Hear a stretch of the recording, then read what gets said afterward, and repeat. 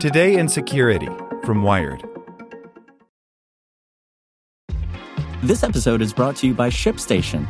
You know, some things take a lot of work, like sending little robots to far-off distant planets. And just as that's challenging, so too is running a successful e-commerce business, especially when there's so much to do.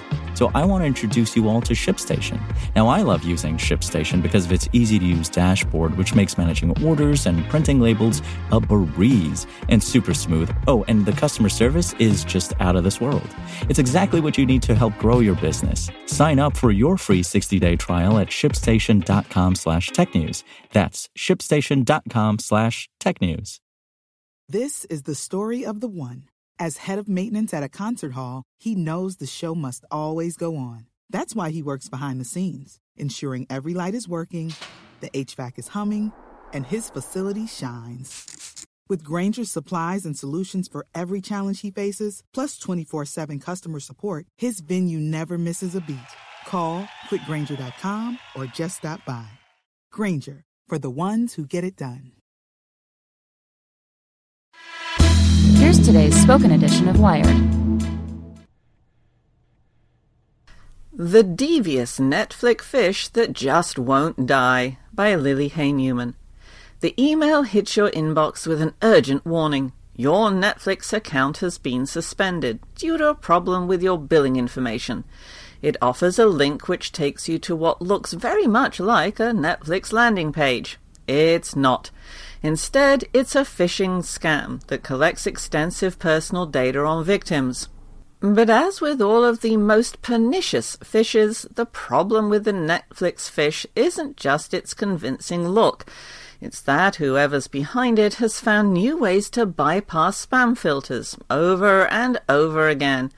While the Netflix phish has garnered recent headlines, it dates back to at least January, when threat researchers at the security firm FireEye first detected it. It prompts victims to type in their username and password, and then presents a form to update their billing information. Things like full name, date of birth, address, and phone number. After that, another form asks them to validate their payment method by entering their credit card info. Some versions of the phish even ask for a social security number. As with many social engineering attacks, its outward simplicity helps ensnare potential victims. Underneath that exterior, though, researchers who have tracked the campaign say that it uses a clever combination of defense measures to make it harder for spam filters, antivirus programs, and phishing scanners to flag. Richard Hummel, the manager of technical analysis at FireEye, says that he still sees attackers using some of the same subject lines for Netflix phishing emails that they did almost a year ago. They're not even varying their tactics all that much, he says. While what they're doing is working, it's successful.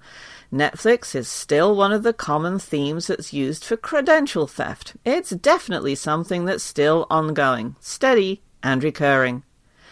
While the Netflix phish is outwardly straightforward, it does include a lot of clever touches. It replicates a lot the HTML Netflix uses on its actual website to make the fake pages look as genuine as possible.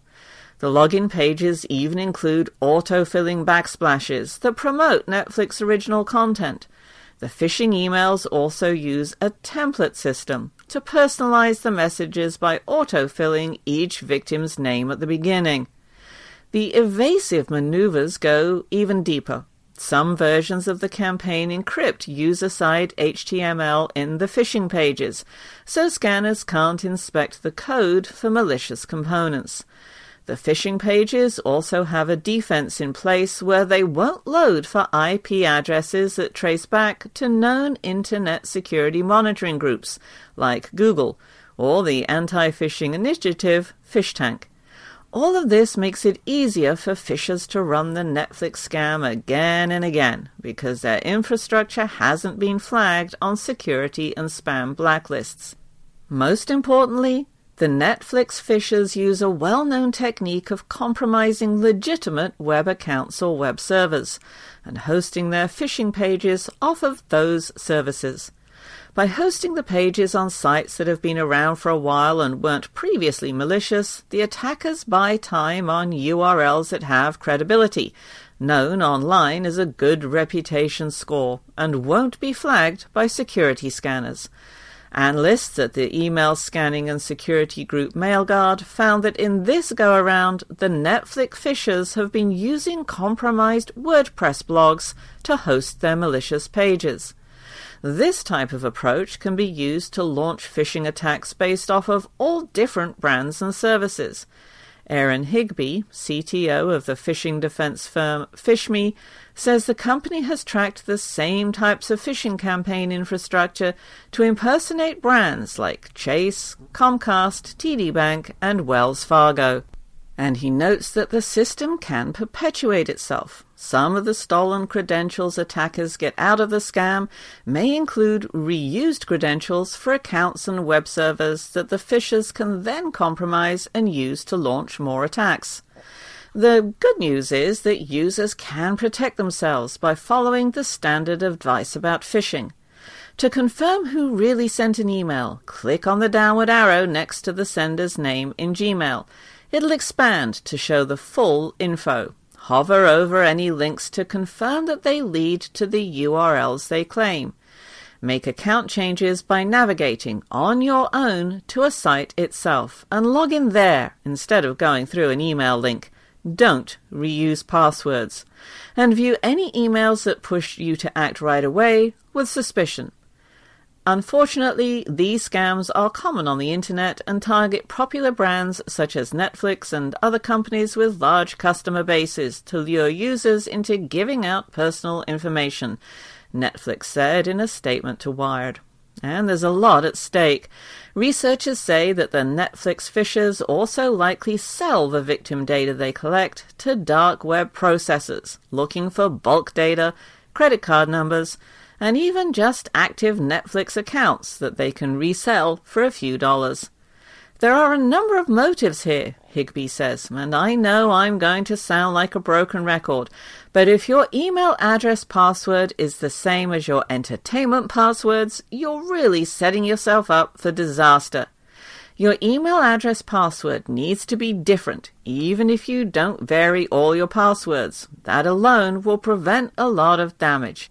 You might as well commit those tips to memory, especially with an attack like the Netflix Phish that's been around for months and isn't slowing down. This is the story of the one. As a maintenance engineer, he hears things differently. To the untrained ear, everything on his shop floor might sound fine, but he can hear gears grinding or a belt slipping. So he steps in to fix the problem at hand before it gets out of hand. And he knows Grainger's got the right product he needs to get the job done, which is music to his ears. Call, click Grainger.com, or just stop by. Grainger, for the ones who get it done.